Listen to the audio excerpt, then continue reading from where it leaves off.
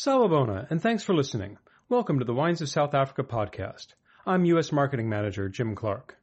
In each episode, we explore some aspect of South African wine. We talk with winemakers, winery owners, and other members of South Africa's vibrant wine industry, and we also give a sommelier a chance to share their impressions of the wines. In this episode, we're going to look at the South African wine industry's efforts to create a sustainable future for the Western Cape, protect the environment, and conserve the beautiful Cape Floral Kingdom. This is the smallest floral kingdom in the world in terms of square miles, but the largest in terms of plant species, and 70% of those almost 10,000 species found there occur nowhere else in the world. The industry has 92,000 hectares of vineyards, but has actually put 140,000 hectares of land into permanent conservation to protect these plants and the many birds and animals that live among them. In 1998, the South African wine industry introduced the Integrated Production of Wine System, a sustainability program that now certifies more than 95% of the industry, including growers, sellers, and vineyards. Beyond that, there are also producers who have gone into organic or biodynamic farming, invested in solar power, or found other innovative ways to allow the natural world around their vineyards to thrive. We're going to talk to a few leaders in this area. To allow more time for a deep dive into conservation efforts, we'll also be skipping our sommelier interview today.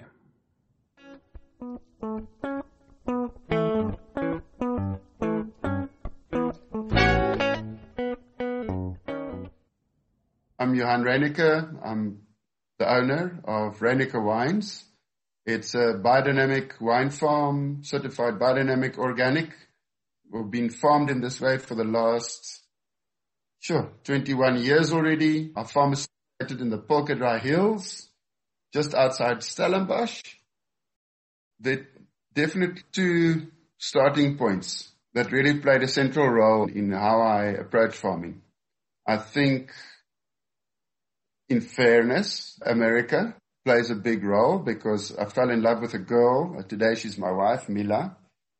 And she traveled in the States and she got a job as an au pair in Pasadena. And I basically followed her and we spent a year living in the States, working around. And then when I came back, I had to resume my studies. But my parents thought that if I was old enough to go abroad for a year, I was old enough to look after myself. And I was desperately looking for a job. And I was actually on a waiting list for a local restaurant. I was waiting to get employed. And then I got offered a job, just a temporary casual job to work in the vineyards on one of our neighboring farms. So I started doing that. I really loved it. I loved the outdoorsiness of it. It felt like real work, physical work. I was young and fit and strong and I just loved it. I completely fell in love with pruning the vines and harvesting them and working in the fields. And at the same time, as a worker, there were certain things that we had to do that didn't sit well with me. And one of them was the handling and use of potentially hazardous chemicals. So I was given herbicides and pesticides and fungicides to spray. And despite taking the necessary measures that one must take when you handle these chemicals, I couldn't help a feeling of resentment creeping in whenever I have to work with them. You pick up a can and it's got a skull and crossbones on it and it tells you it can cause cancer and do a host of terrible things. So that didn't sit well with me, and increasingly so over time, I wanted to actually stop doing that. At the same time, I was resuming my studies, and at the time I was doing a master's degree in philosophy. I was writing a thesis, and I was looking at the relationship between environment and development. We get ahead as a species, but also how that impacts on the planet on which we live.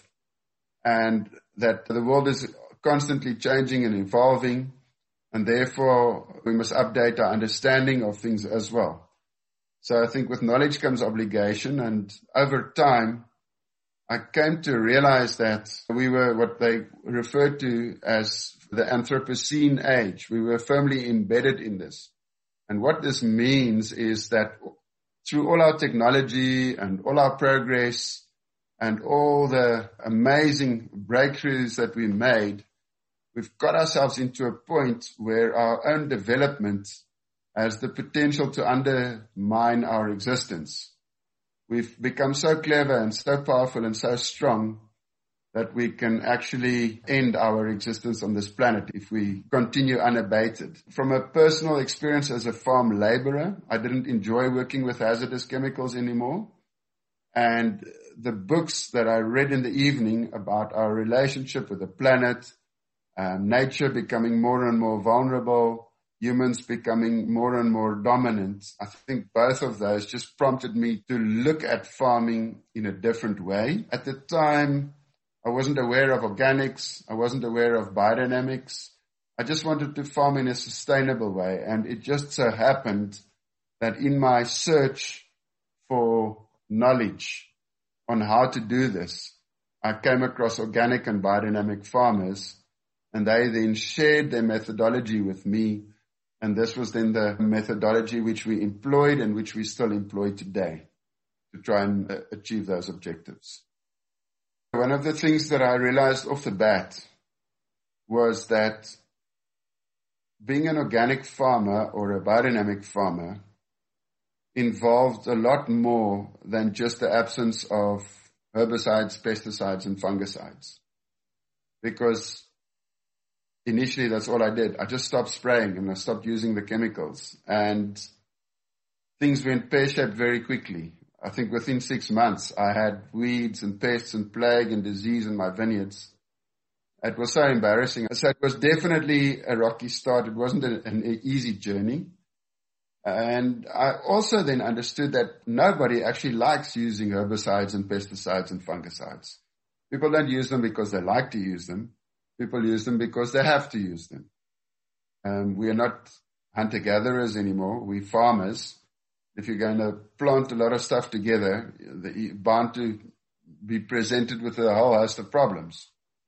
So what I understand now is that although there's a necessity for the herbicides and pesticides and fungicides, there are also other softer technologies available to achieve the same objectives. So instead of using a herbicide, for example, one can use companion planting strategies.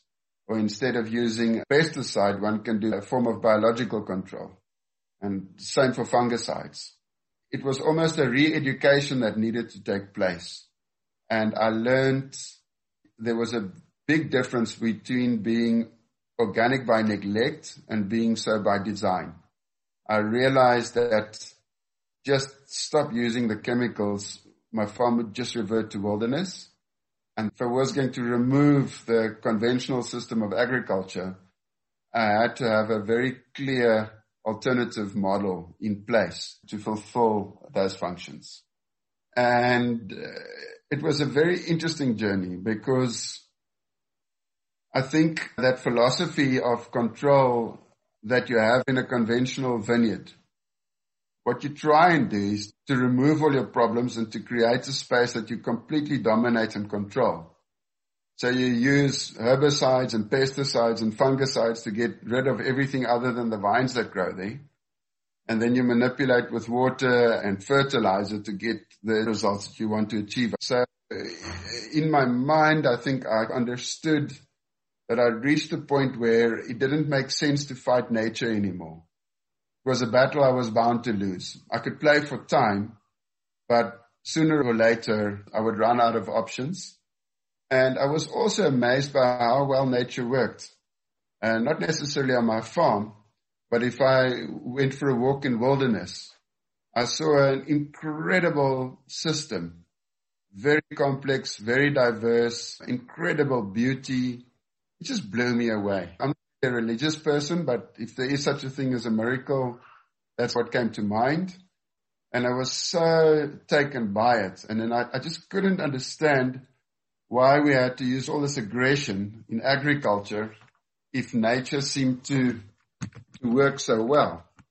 So I then understood that instead of fighting plants with chemicals, I could rather work with nature and establish nice plants to outgrow the ones I didn't like.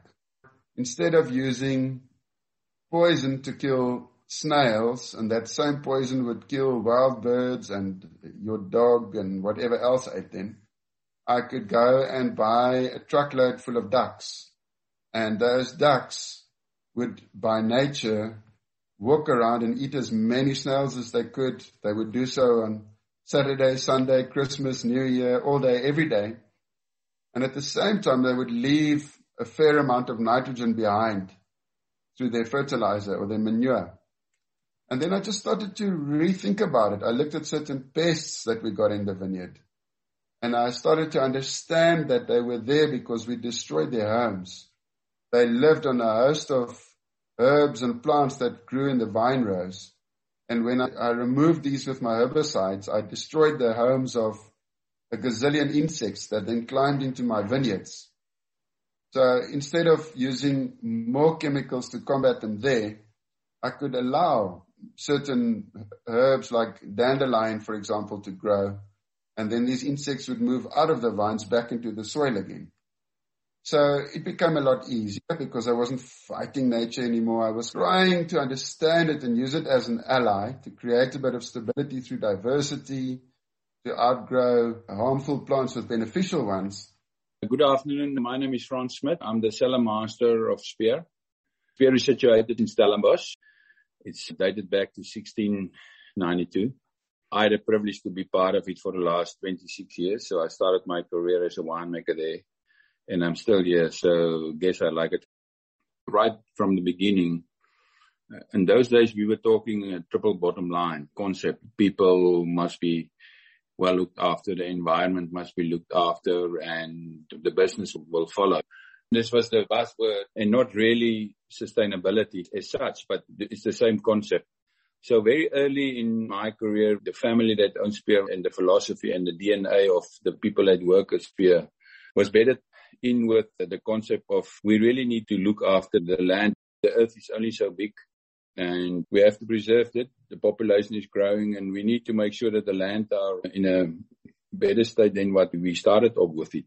But at the same time, we also started looking at the areas where we do agricultural activities. How can we look at the soil and improve the conditions and the quality of the soil? And we had a very simple thinking about it. If we can increase the organic matter in the soil over time, by doing that, we improve the quality of the soil, we improve the water holding capacity, we increase the availability of elements in the soil. So we started off with an organic process, converting all the vines to organic, stop spraying weed killers, and that is maybe 15 years ago already. We started working with cattle, high density grazing with cattle. So we measured the carbon content of the soil back then and measuring it every 2 years. And then with high density grazing, the manure of the cattle is a natural fertilizer of the soil. So we're rotating high volume animals on a small space, but very often. So once a day or once every second day. And we've been doing it for years. And then over time, you can see how the quality of the soil has increased, how the holding capacity of water, how the amount of grass has increased. And it's a very simple method that we can use. So that's a process that's ongoing. We also produce high volumes of compost, which we produce from the grape skins and all the aliens and all the garden cuttings from the estate. And we work that back into the vineyards and onto the land and into the garden. But the product that came out of it is organic grapes. And we're in our 5th vintage now with organic range. And it started picking up really nicely. We have another property in Paarl, which are also organic since 2017-18, another 100 hectares. Our whole philosophy is if you can't be organic, be as green as possible in a sustainable way. So it doesn't mean we are organic in all our production and all our supplies, but we are using sprays that has the lowest impact on the environment. In many cases, a lot of our suppliers and our producers are also not using weed killers anymore. So we're taking the people on the same journey in a way, but we have to make sure that they also financially sustainable. So that's the other part of it. In time, I think we will increase our focus on organic production into the world, not because we think it's fancy or anything, but I do think people are more and more, it's important for them what they're consuming in form of food or wine, what is in the product. So I think transparency of a product is really important. So we are continuing on this journey with our organic production. Sustainability means a lot more than organic practices and what happens in the vineyards. There are lots of other ways a vineyard and winemaking operation can affect the environment, for good and bad. Power use is one example. On the electricity front, on the energy side, we had our challenge in South Africa. We still have our challenges with power supply. We consider ourselves almost a first world country in Africa, but there's not almost a week gone by where we don't have power issues. So the national grid is very vulnerable. So every single winery that I know of and bigger wineries have invested millions in generators. You can imagine during harvest, if the power goes off, you have a power cut, and the fermentation start running away. It's a nightmare. So all of us invested heavily in generators just for the time when there's no power. We also are busy looking in renewable energy. I think we're somewhere between 12 and 15% self-sufficient with electricity. We definitely are investigating to increase it quite dramatically, especially for the winery. We have plenty of sunlight in South Africa. Solar is a really good option. And the national grid is increasing by 15% a year, the cost. So in 5-6 years' time, you will be able to regain your capital that you invested in things like this. We're here in South Africa. The sun is plentiful and solar is definitely something that we've played around with. So we have got a small solar installation on one of our farms. My name is Simon Back. I'm the fourth generation involved with the Backsburg wine business. We're based out near the Simonsburg side of the Paarl Mountain. We've been in the business since 1916. So a long history. My father and I run the business and excited about the future. One of the challenges with solar is that you need electricity at all times of the day, and storing electricity is quite expensive. And interestingly, actually just this week, we started looking at some technology whereby you actually use the solar to create an ice bank. And from the ice bank, you've got this source of ice for cooling essentially 24 hours a day. So the other thing with solar is that sometimes you've got excess energy and you've got nowhere to go with that. So it really answers the question of how do you store either excess electricity or store electricity for different times of the day. So for cooling, we're very excited to play with that. And one of the things that we're going to do in the future is build a smaller cellar just down the road from Backsburg. And we're looking at a whole bunch of things in terms of sustainability, from the building itself to the cooling to how we operate.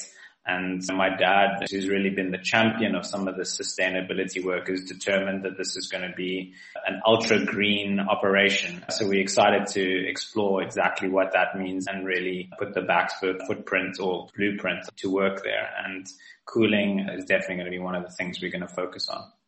Energy is a big topic in South Africa, and we have a national utility provider in the form of Eskom. And on the one hand, they're unfortunately not the most reliable. And on the other hand, the cost of electricity has been going up dramatically the last few years in South Africa. So we are all the time looking at other opportunities for alternative energy and specifically alternative electricity.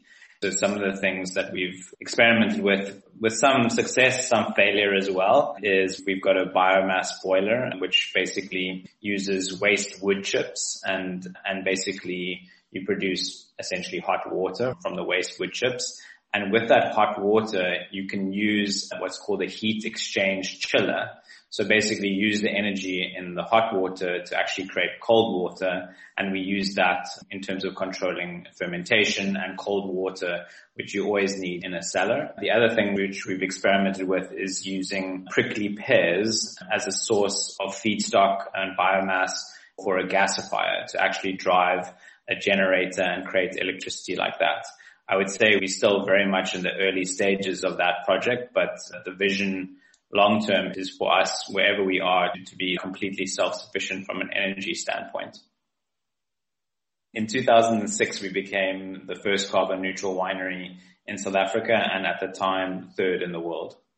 Conservation and sustainability really started becoming a priority for us in the kind of mid-2000s. The topic of climate change was becoming ever more present. I think the likes of Scandinavia was ahead of the curve way before that, but the topic started hotting up, if you will, here in South Africa, early 2000s. You saw the release of Al Gore's movie, and as a kind of family and a business, we felt that we had enjoyed the fruits of the land for many generations, but had not always taken account of our impact. And it was really mid 2000s where we started saying, hang on a moment, maybe there's a way of doing things differently and operating with a way that took the environment into account.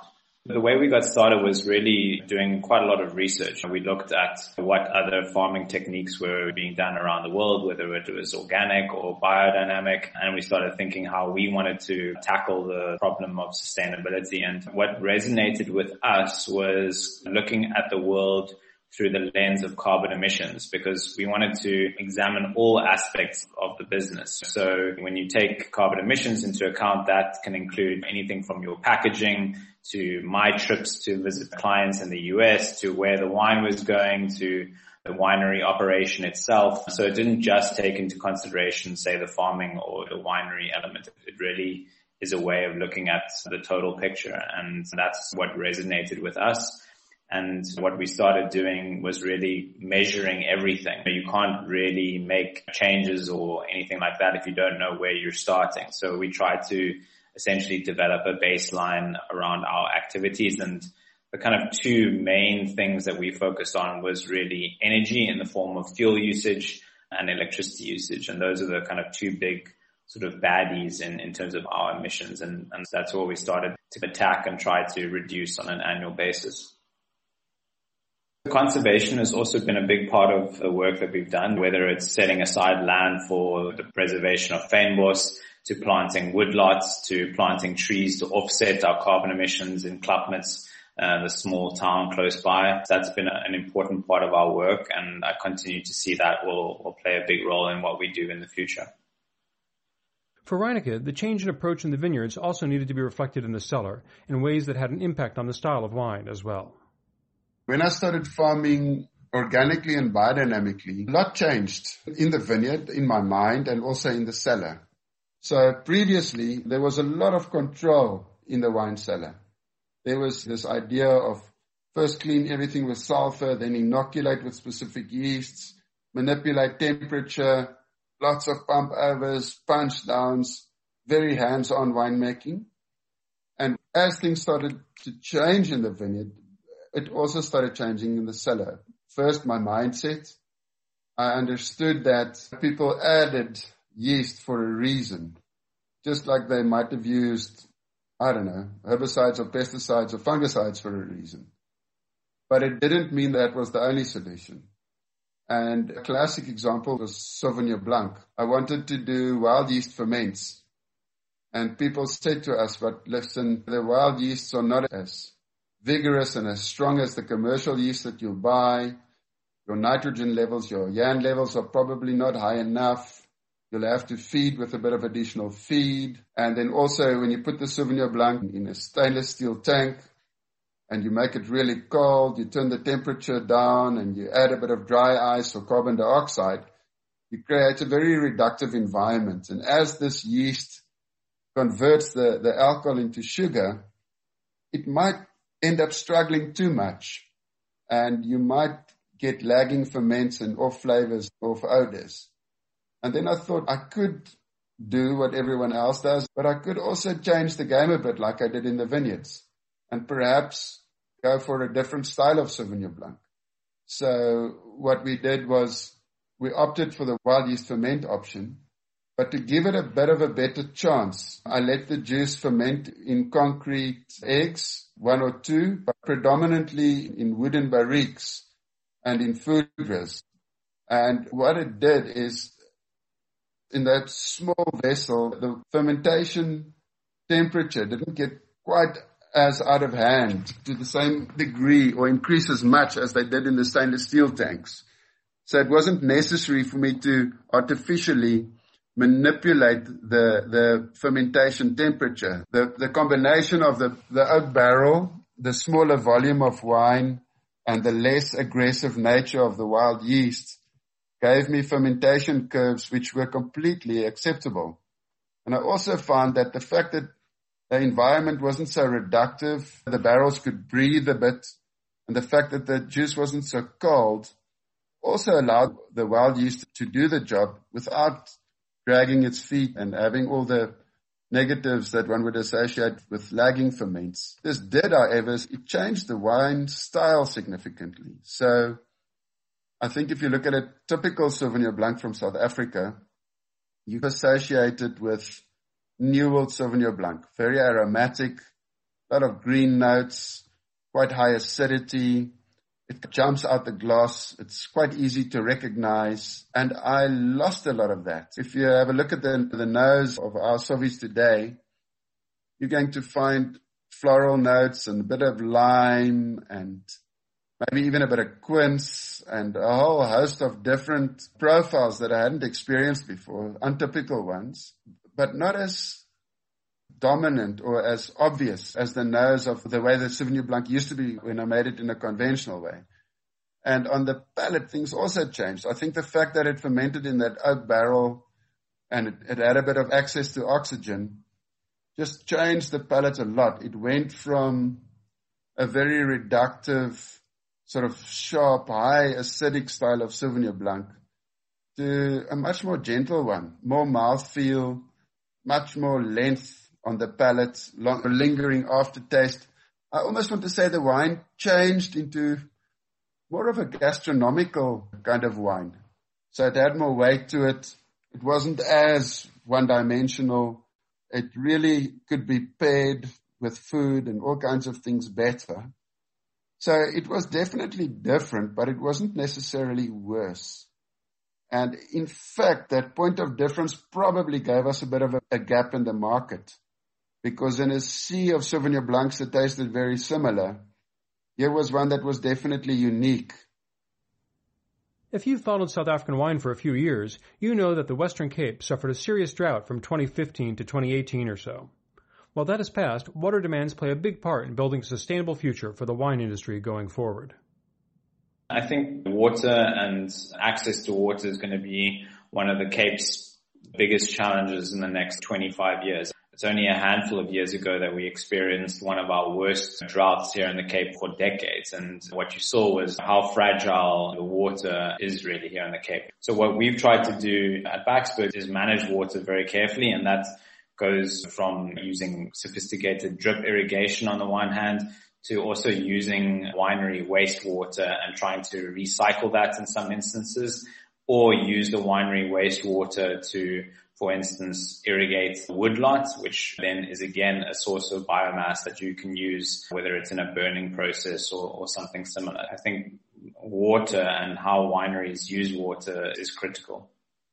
So I think if you look bigger than just Spear, if you look at the Western Cape, we have lots of mountains around us and lots of dams, but if you see the population increase in the last 10 years, people want to move to Cape Town, to the Western Cape. It's enormous pressure on natural resources, water, electricity, roads. And I foresee that this pressure is going to continue. Water sustainability for the agriculture sector where we are playing is of the utmost importance. In 30 years, maybe we will not be able to receive water from the big reservoirs, the big dams in the catchment area. We don't know, but what we do know is that we need to optimize every drop that we have, and that is our game plan. We can definitely see the dry periods are more regular, dry spells.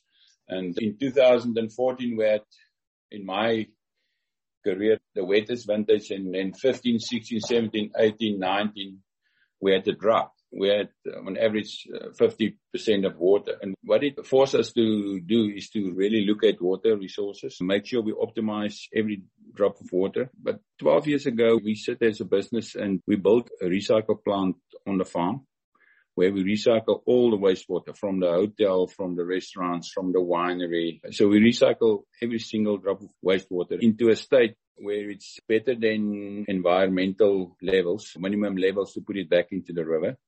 But we don't put it back. We store it in a big dam and we reuse it for irrigation purposes. We even reuse some of it into our hotel. So when you walk around rooms and in the bathrooms, you will see this toilet is flushed with recycled water. So we try to close the loop and to see how much we can reuse.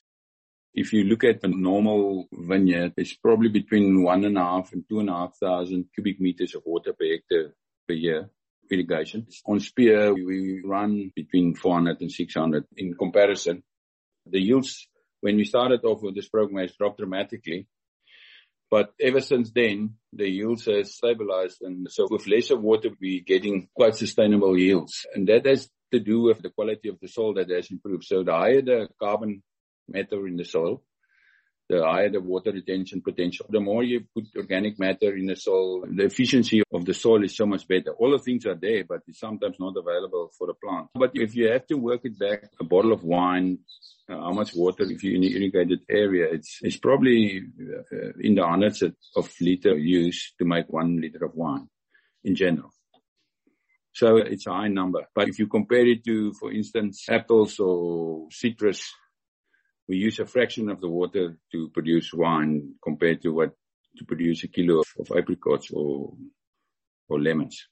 And then I think the biggest difference that we made in the last 6 or 7 years is by educating staff to use water sustainable or as little as possible. Today we measure water for every guest. We measure water for every liter of wine we produce. And when we started off with this measurement, we would probably be 3.5, 4 liters of water for 1 liter of wine. Today we 1.2, 1.3 liters of water for 1 liter of wine. So we've come a long way in improving our efficiencies. And it's to do with people. Of course, systems as well. When we rebuild the winery or increase the winery, we looked at systems where we can save more water and that type of thing. But really, it's people that have done the big difference. We are fortunate in the Western Cape that we probably have the most diverse and intense natural vegetation that you can find in the world. But over the years and with many settlers that came in hundreds of years ago, many alien plants come into the Western Cape. And normally the aliens are quite aggressive growers and they suppress the natural vegetation. And the biggest thing that they do is use huge amounts of water. And you can see when in the mountains where they have removed vegetation, all of a sudden your natural springs start running again. It boils back to water retention. And then the natural vegetation are also smaller. Sometimes these aliens are big trees and big bushes. So we really want to bring it back to its natural state. It's a no-brainer to make sure that our land is in a state the same state that before aliens were there. So we have to do this work. And areas where we never want to have agricultural activities and then start looking at that to rehabilitate it to regional states. And that means many things. Alien cleaning of the rivers, rehabilitating riverbanks, rehabilitating erosion. So it's an ongoing program. We establish a nursery on the farm and we promulgate plants from seeds that we collect on the farm. And then we replanted hundreds and thousands of trees and plants back onto the farm, rehabilitating land. So we're creating this massive green belts all across the farm where we bring natural birds and bees and bugs back to the state. We're also introducing it in between vineyard blocks so that we have more natural enemies for the bugs that grows on the vineyard. So we really try to bring a more biodiverse growth of plants into the vineyard. It's a very long-term process, but it's really the right thing to do in the long run. Backsburg and Spear are among several wineries to have been declared biodiversity champions in a program that began as a collaboration between the South African wine industry and the World Wildlife Fund.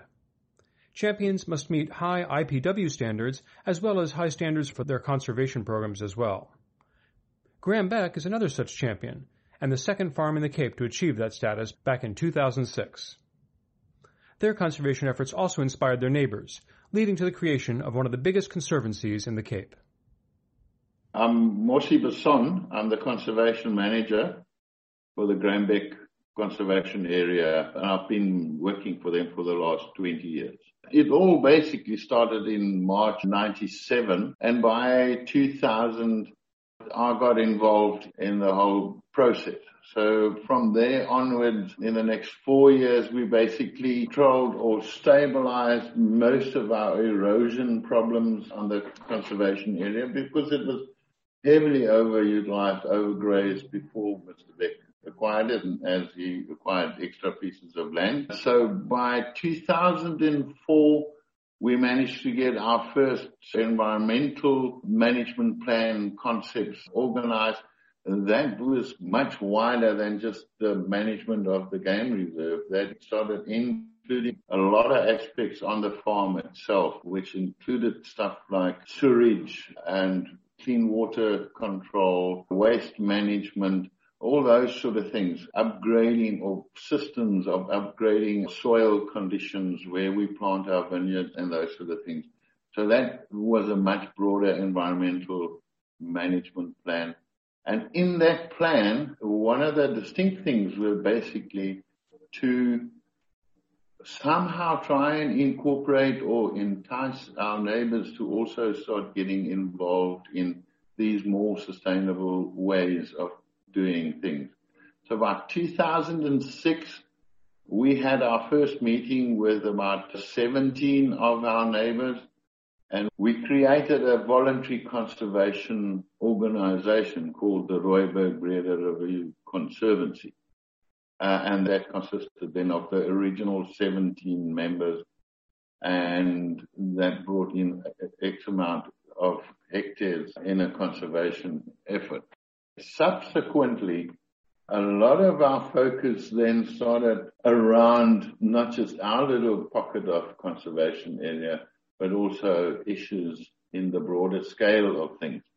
So by, I think, 2014, we started working towards the Fink River Conservation Area, and that is a little tributary that runs through most of our combined landowners' land.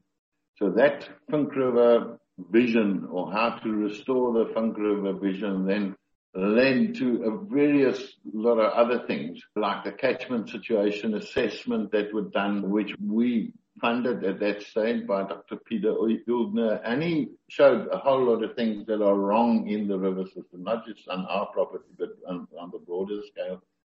And then the government conservation guys sort of caught up with us, and they also wanted to get involved, and that subsequently led to management maintenance plan, which were written for the broader water channels through the whole big area. So that was quite exciting to see that whole development of the broader area. And that also created opportunity for us as landowners to start creating a corridor between the two major mountain ranges in the area, which is the Langeberg mountain range on the one side and the Riviersonrent mountain range on the other side, and then creating these corridors for some of our game species and bird species to freely move between these mountain ranges. At the moment in the Conservancy, I would say two major erosion type of problems, and it all stems from the same thing. It stems from a massive big flood that we had about 26 years ago, which is commonly known here as the Laingsburg flood. That was a massive flood, fairly wide area, but the little town Laingsburg had the biggest drama because they had a dam wall that broke and lots of people died. But during that flood, a lot of movement of topsoil happened. And then thereafter, in fact, the Department of Agriculture, instead of really going in and trying to fix all these river problems, they just channeled it. Or they thought, okay, this is the best way. But that's the whole problem. The solutions of one generation becomes the problem of the next and that type of thing. So it's like it was the solution at that stage. But then thereafter, a lot of our tributaries that run through ended up with these massive big channels, which is not a river system anymore. And of course, that got infected by alien invasive plants and were deviated in certain instances, which is not the preferable thing to do because the river wants to go where it wants to go, and then it was shown another way, and of course it breaks the banks and so. So right, major river restoration is a big thing, and that is what the Conservancy is busy with at the moment. But then the other thing was a lot of big erosion dongas started occurring. And as a Conservancy, we've actually have spent about 3 million rand lately on just restoring the movement of soil by means of massive big gabions that we put in the system and creating sponges for the water not to flow as quickly as it should. And that's even before it gets to the tributaries. So it's these wider areas in the conservancy with bare eroded dongas. But a lot of those have been addressed, and the whole, I think, 13,500 hectares as we talk at the moment is fairly stable. Where we stand now as a broader group of people or conservation-minded landowners, let's put it that way, is we are extremely involved in the Conservation at Work organization, which is another voluntary organization for conservation-minded landowners in the Western Cape. The Breede River Conservancy managed to go into agreement with WWF, where they co-funded a manager who's done a fantastic job to start off with by organizing the cleaning of the top areas of the river system with teams of guys removing alien invasive stuff. And that whole program is up and running. And at the same time, also running a program for fire management in the area, making fire breaks that run through a whole lot of people's land and make it more safe. So gradually, it's not just a conservation thing, it's a fire management thing for us in the area. And then lately, the latest thing, it also became a safety issue, where as a group of landowners, we appointed, instead of each guy had their own safety or security people, we now have a body that runs security within the whole area with their own vehicles and whatever. So a lot bigger than what we thought. And then, of course, some of the landowners indicated that they actually wanted to be more involved, and they all went into agreement, try and declare their land as a conservation area with more status, which basically, if they can get it right, would declare some sections with the same status as a national park, which is, of course, fantastic. So the Conservancy now consists of roughly about 30 landowners, 30 landowners. It's extended more than the 13,500 hectares of natural vegetation. In fact, more than 15,000 hectares of land, and roughly about 13,500 of that is still natural. The rest have been developed now in certain ways. That and getting our neighbors and everybody involved resulted in 2 programs that we started for the youth as well. The one was the normal outward bound type of thing. So there's opportunity for outward bound to experience our area and come and walk around there. But the other one, quite exciting one, was with the Wilderness Foundation. He was the big guru there. And the Siyasenzela program, which if we translate it is a Xhosa word to say we are doing it for ourselves. The Siyasenzela program then take youth or guys that finish school but can't find work, and they put them through a course, and that we've done through our skills, Graham and Ronavec Skills Training Center. And then some of those kids can actually go further, and they can go into the Mzumbutu courses, which is an off-year course, full-time, and then they come to us and do a practical thing for half year on our reserve. That is actually quite exciting for me, because in the last 3 years, basically, we managed to place about 80 youngsters, 80 youngsters in conservation jobs. Well, either conservation jobs, or the other possibility is in the hospitality service, or a chef or somebody that helps with these guest houses. A lot of our local students or local kids in the area managed to then find a way of actually creating a very good job opportunity for them. So that's a very exciting field that we moved in. It's extremely important for us to 2 things. The one is to utilize the nature that we have available to us, and use that sort of serenity to help the younger generation find themselves, and also use that serenity and the wilderness leadership trails that we do for them to sort out some of their very unique problems that they are experiencing.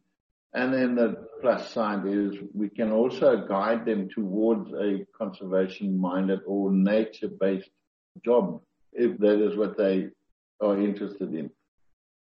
We have the Entrepreneurs program where we actually have a person dedicated to help people in the community and the broader community to grow trees fast.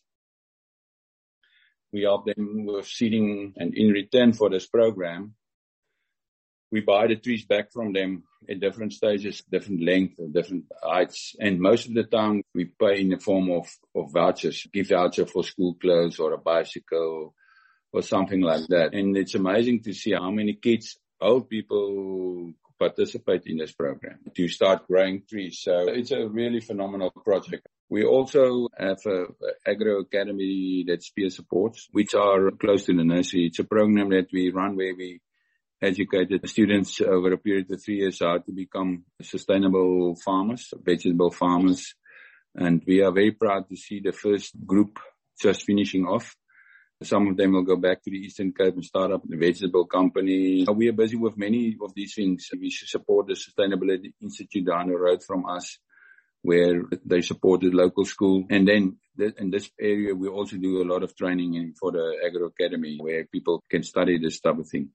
So we have many programs on the environmental front. That's an interesting thing is if you look at global warming, there are a couple of main contributors or variables contributing to global warming. And if you're going to isolate the 4 or 5 biggest ones, one of them would be agriculture. So agriculture is one of the bigger driving factors in this global warming exercise. That's a big negative. The upside is that if we change agriculture, we can actually have quite a lot of leverage to make a positive difference to global warming. Agriculture is a very effective tool to make a positive difference on behalf of mankind. And the most obvious way to do this is that we have the ability to sequestrate carbon. As farmers, we can sequestrate a lot of carbon on behalf of our fellow citizens on this planet. So if you look where we farm, these granite hills outside Stellenbosch are arguably some of the oldest and most extensively weathered viticultural soils you'll find anywhere in the world. And if you're going to walk into a conventional vineyard here and you measure your carbon levels of your soil or your humus levels of your soil, you're probably going to sit with a very low percentage of that soil being humus. In our case, it was less than 1%. It was 0.5 to 0.7%. Now, if you're going to do the same exercise in a conventional vineyard in Napa or in France, you're probably going to get closer to 2, maybe just over 2%. But what you ideally want to strive for in terms of organic and biodynamic farming is about 5%. Because when you can convert 5% of your soils to humus, the resilience of the plants that live there can increase or improve by as much as 300%. So if I build the humus levels in my soil, my plants become a lot more resistant to global warming, to drought, pressure, to just about anything and everything. And agriculture cannot just be production driven. It must be market driven. People are waking up to this fact. And if I look at my kids, for example, if I look at the brands that they support, they're very aware, and they definitely don't want to support brands that exploit people or exploit nature. So I see as a growing trend, more and more people in the world supporting brands that do something for the planet and for mankind. And I think as a farmer, you cannot be just production driven in this day and age. You have to be aware of the market forces. And this, in my opinion, is definitely the way the market is heading. So I see more and more people going organic, biodynamic. I'm almost weary to use those names because they've become so politicized. So perhaps I should rather say I've seen more and more people employing a form of regenerative agriculture where they actually build the soil as opposed to mine it or to strip it. And it's everywhere around me where I live. When we started, our portion of land was 1/4 of a hectare. People thought we were nuts. Today, 20 years later, it's 120 hectares. And I think 4, possibly 5 of my neighbors have also converted. Not necessarily to biodynamics, but at least to certified organic status. Certification is a bit of a double-edged sword because on the one hand, I don't actually want to be certified. Firstly, it costs a fortune. It's a lot of money that I have to take out of my farm and out of my business and pay over to a certification body that is seated in Germany or France or somewhere in the world. I'm working very hard to pay a small fortune over to a multinational once a year to tell people I'm organic. It's 3 days of inspections, vigorous, in the vineyards, in the wine cellar, through the invoices, interviewing staff, checking wine analysis in the laboratory, doing leaf and soil analysis in the laboratory. You really feel as if people are trying to catch you out. You're paying a fortune for that privilege. And that 100,000 rand that we spent on those 3 days in terms of certification would, in a karmic sense, be much better spent on the poor people of South Africa. Can you imagine how much food I could buy for that 100,000 rands for the poor people of Khayelitsha or Nyanga or Gugulethu or whatever? I would happily do so. I really would. I would actually much prefer doing so. My problem is that as the market moves towards a greener way, a lot of greenwashing follows. So there are people who definitely do their best to farm in a more sustainable way. But there are also ruthless people who continue to nuke the environment and just in their PR and in their websites and their little videos tell people how green they are. And I think that is wrong. And this third-party endorsement gives us some form of credibility because there's just, unfortunately, too much greenwashing going around that one just cannot at face value take what people tell you as the truth anymore. It's sad, but it's true. So there, I feel it's important to have a third party that comes and does a very vigorous inspection of your premise and tells people, look, this guy is actually sound. It carries a lot of weight. The other thing interesting is I learned a lot from certification. So way back, for example, I had a situation where I didn't want to use artificial fertilizer. So I was looking for a source of manure for my vineyards. And I found a pig farm not too far away, and I drove over with my truck, and I spent weeks of backbreaking work, loading pig shit onto my truck, driving it back to the farm, putting it through a composting process and putting it in the vines. And I thought I was doing a wonderful job. And then when I did my certification, when I told them I used this pig manure, they said, so how do those pigs live? How are they living environments? Are they free range or do they keep them in little pens? What type of food do they give them? Are they on growth hormones and antibiotic injections and stuff? And it was crazy because I thought that far.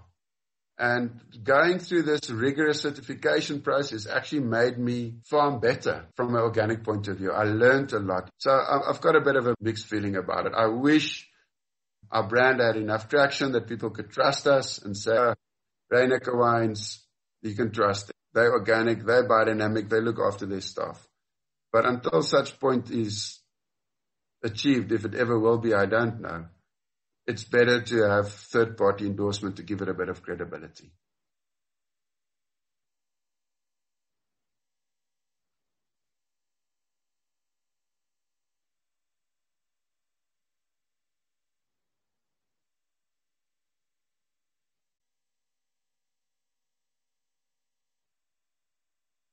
What I like about the IPW system is that I found it to be quite inclusive.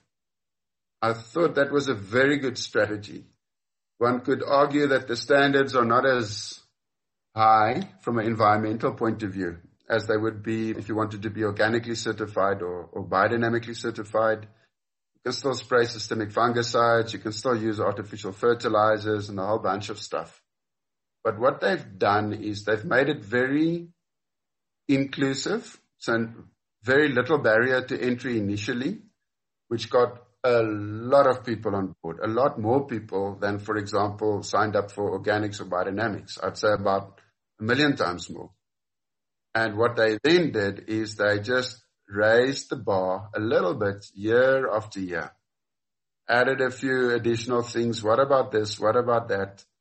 And for that, I think it's absolutely a great strategy. I really do. I think it's important that I don't want to dilute what I'm saying, but there are many routes up the mountain. I think there are different forms of sustainability. My own definition of sustainability is a very broad one. I think if you just look at nature, if you look at sustainability, I think you're making a very big mistake. I think you equally have to look at how you treat the people on the farm, and to the same degree, you have to look at how you treat your money. Because if you're going to run out of money, it's not sustainable. If you exploit your people, it's not sustainable. So it's not just about nature. You've got to tick all the boxes, and then you have to do a bit of a balancing act and find a balance between those. But I think those initiatives are great. I love the fact that South Africa has the IPW system. As a farmer, if I drive through the country over the last 20 years, I'm amazed. I'm amazed. Initially, it almost looked like a desert in winter. You would just see brown soil. Everything had been sprayed. Everything had been killed. In springtime, spring would be black. And then you would first shoots start growing after a couple of weeks, and then the sea of green would follow.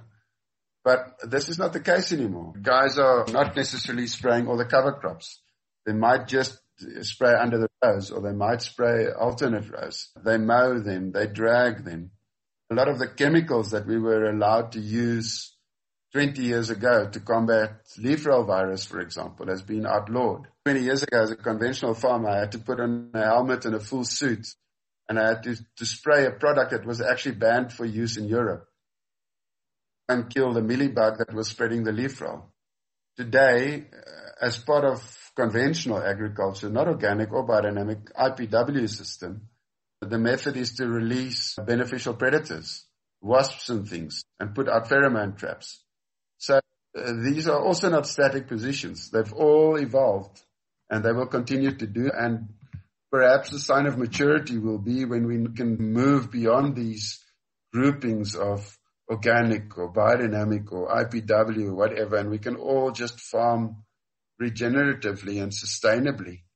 At the end of the day, no two conventional farmers farm the same. And by the same means, no two organic farmers will farm the same, and no two biodynamic farmers will farm the same. So where the systems or the ideologies are very important now to make political points and to move people over the line, if you really want to be brutally honest, I think the farmer is probably more important than just the system that's being used. I think you can actually stuff up nature if you're a bad organic farmer or if you're a bad biodynamic farmer. It's not a guarantee that you're going to benefit nature. So I think it's complex. I think we must hold on to the beliefs we have, but I think we must also keep an open mind, not get sort of stuck in trenches and in groupings. And hopefully, it would be so awesome if everybody could just move forward and find a more sustainable way for all of us to live together with nature. That would be first prize. I'd love that. It really stems from a very deep and strong ingrained belief that there is no escaping the basic requirements of life. We as humans need clean water. We as humans need clean air. We as humans need pliable, good soils to grow stuff. And if we as a generation don't look after that, we will definitely hand a very, very bad apple for the next generation. And that is very important for us. We somehow realize that we are living in this world that our devoid from consequences. People are utilizing, using, making stuff, throwing away stuff, whatever, and they somehow just feel, well, the consequences won't be ours. The consequences will be the next generation, and they got to now but try and figure that out. And from Grahambeck's side, that is where we started our program. Let's change that. We are feeling extremely strong that what we can do today will have to make a difference. And we got to do it today. We can't wait or get involved in all sorts of things. We got to do it today. We got to do the right stuff today to make sure that the next generation have the opportunity to survive on this little earth. That is where we start. That is our base of things.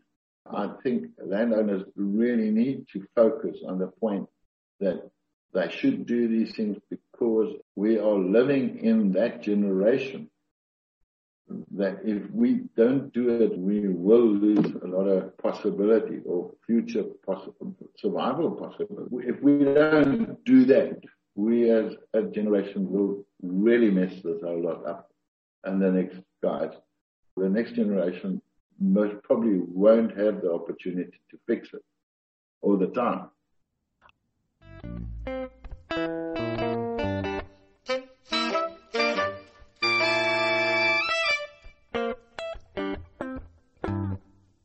I hope you enjoyed this look at sustainability efforts in the South African wine industry. You can find more resources and links to the producers we talked to at our website, wosa.us. If you enjoyed this episode, please tell your friends, or better yet, go to the platform where you found it and leave a review. That will help more people discover it and discover South African wines. Next episode, we're going to get high. That is to say, we'll be looking at high elevation vineyards across the Western Cape. Seeking out cooler growing sites in South Africa has traditionally meant heading toward chilly South Atlantic waters, but a handful of wine growers are leading the way in cultivating high altitude spots that produce a different take on cool climate wines. I hope you'll join us.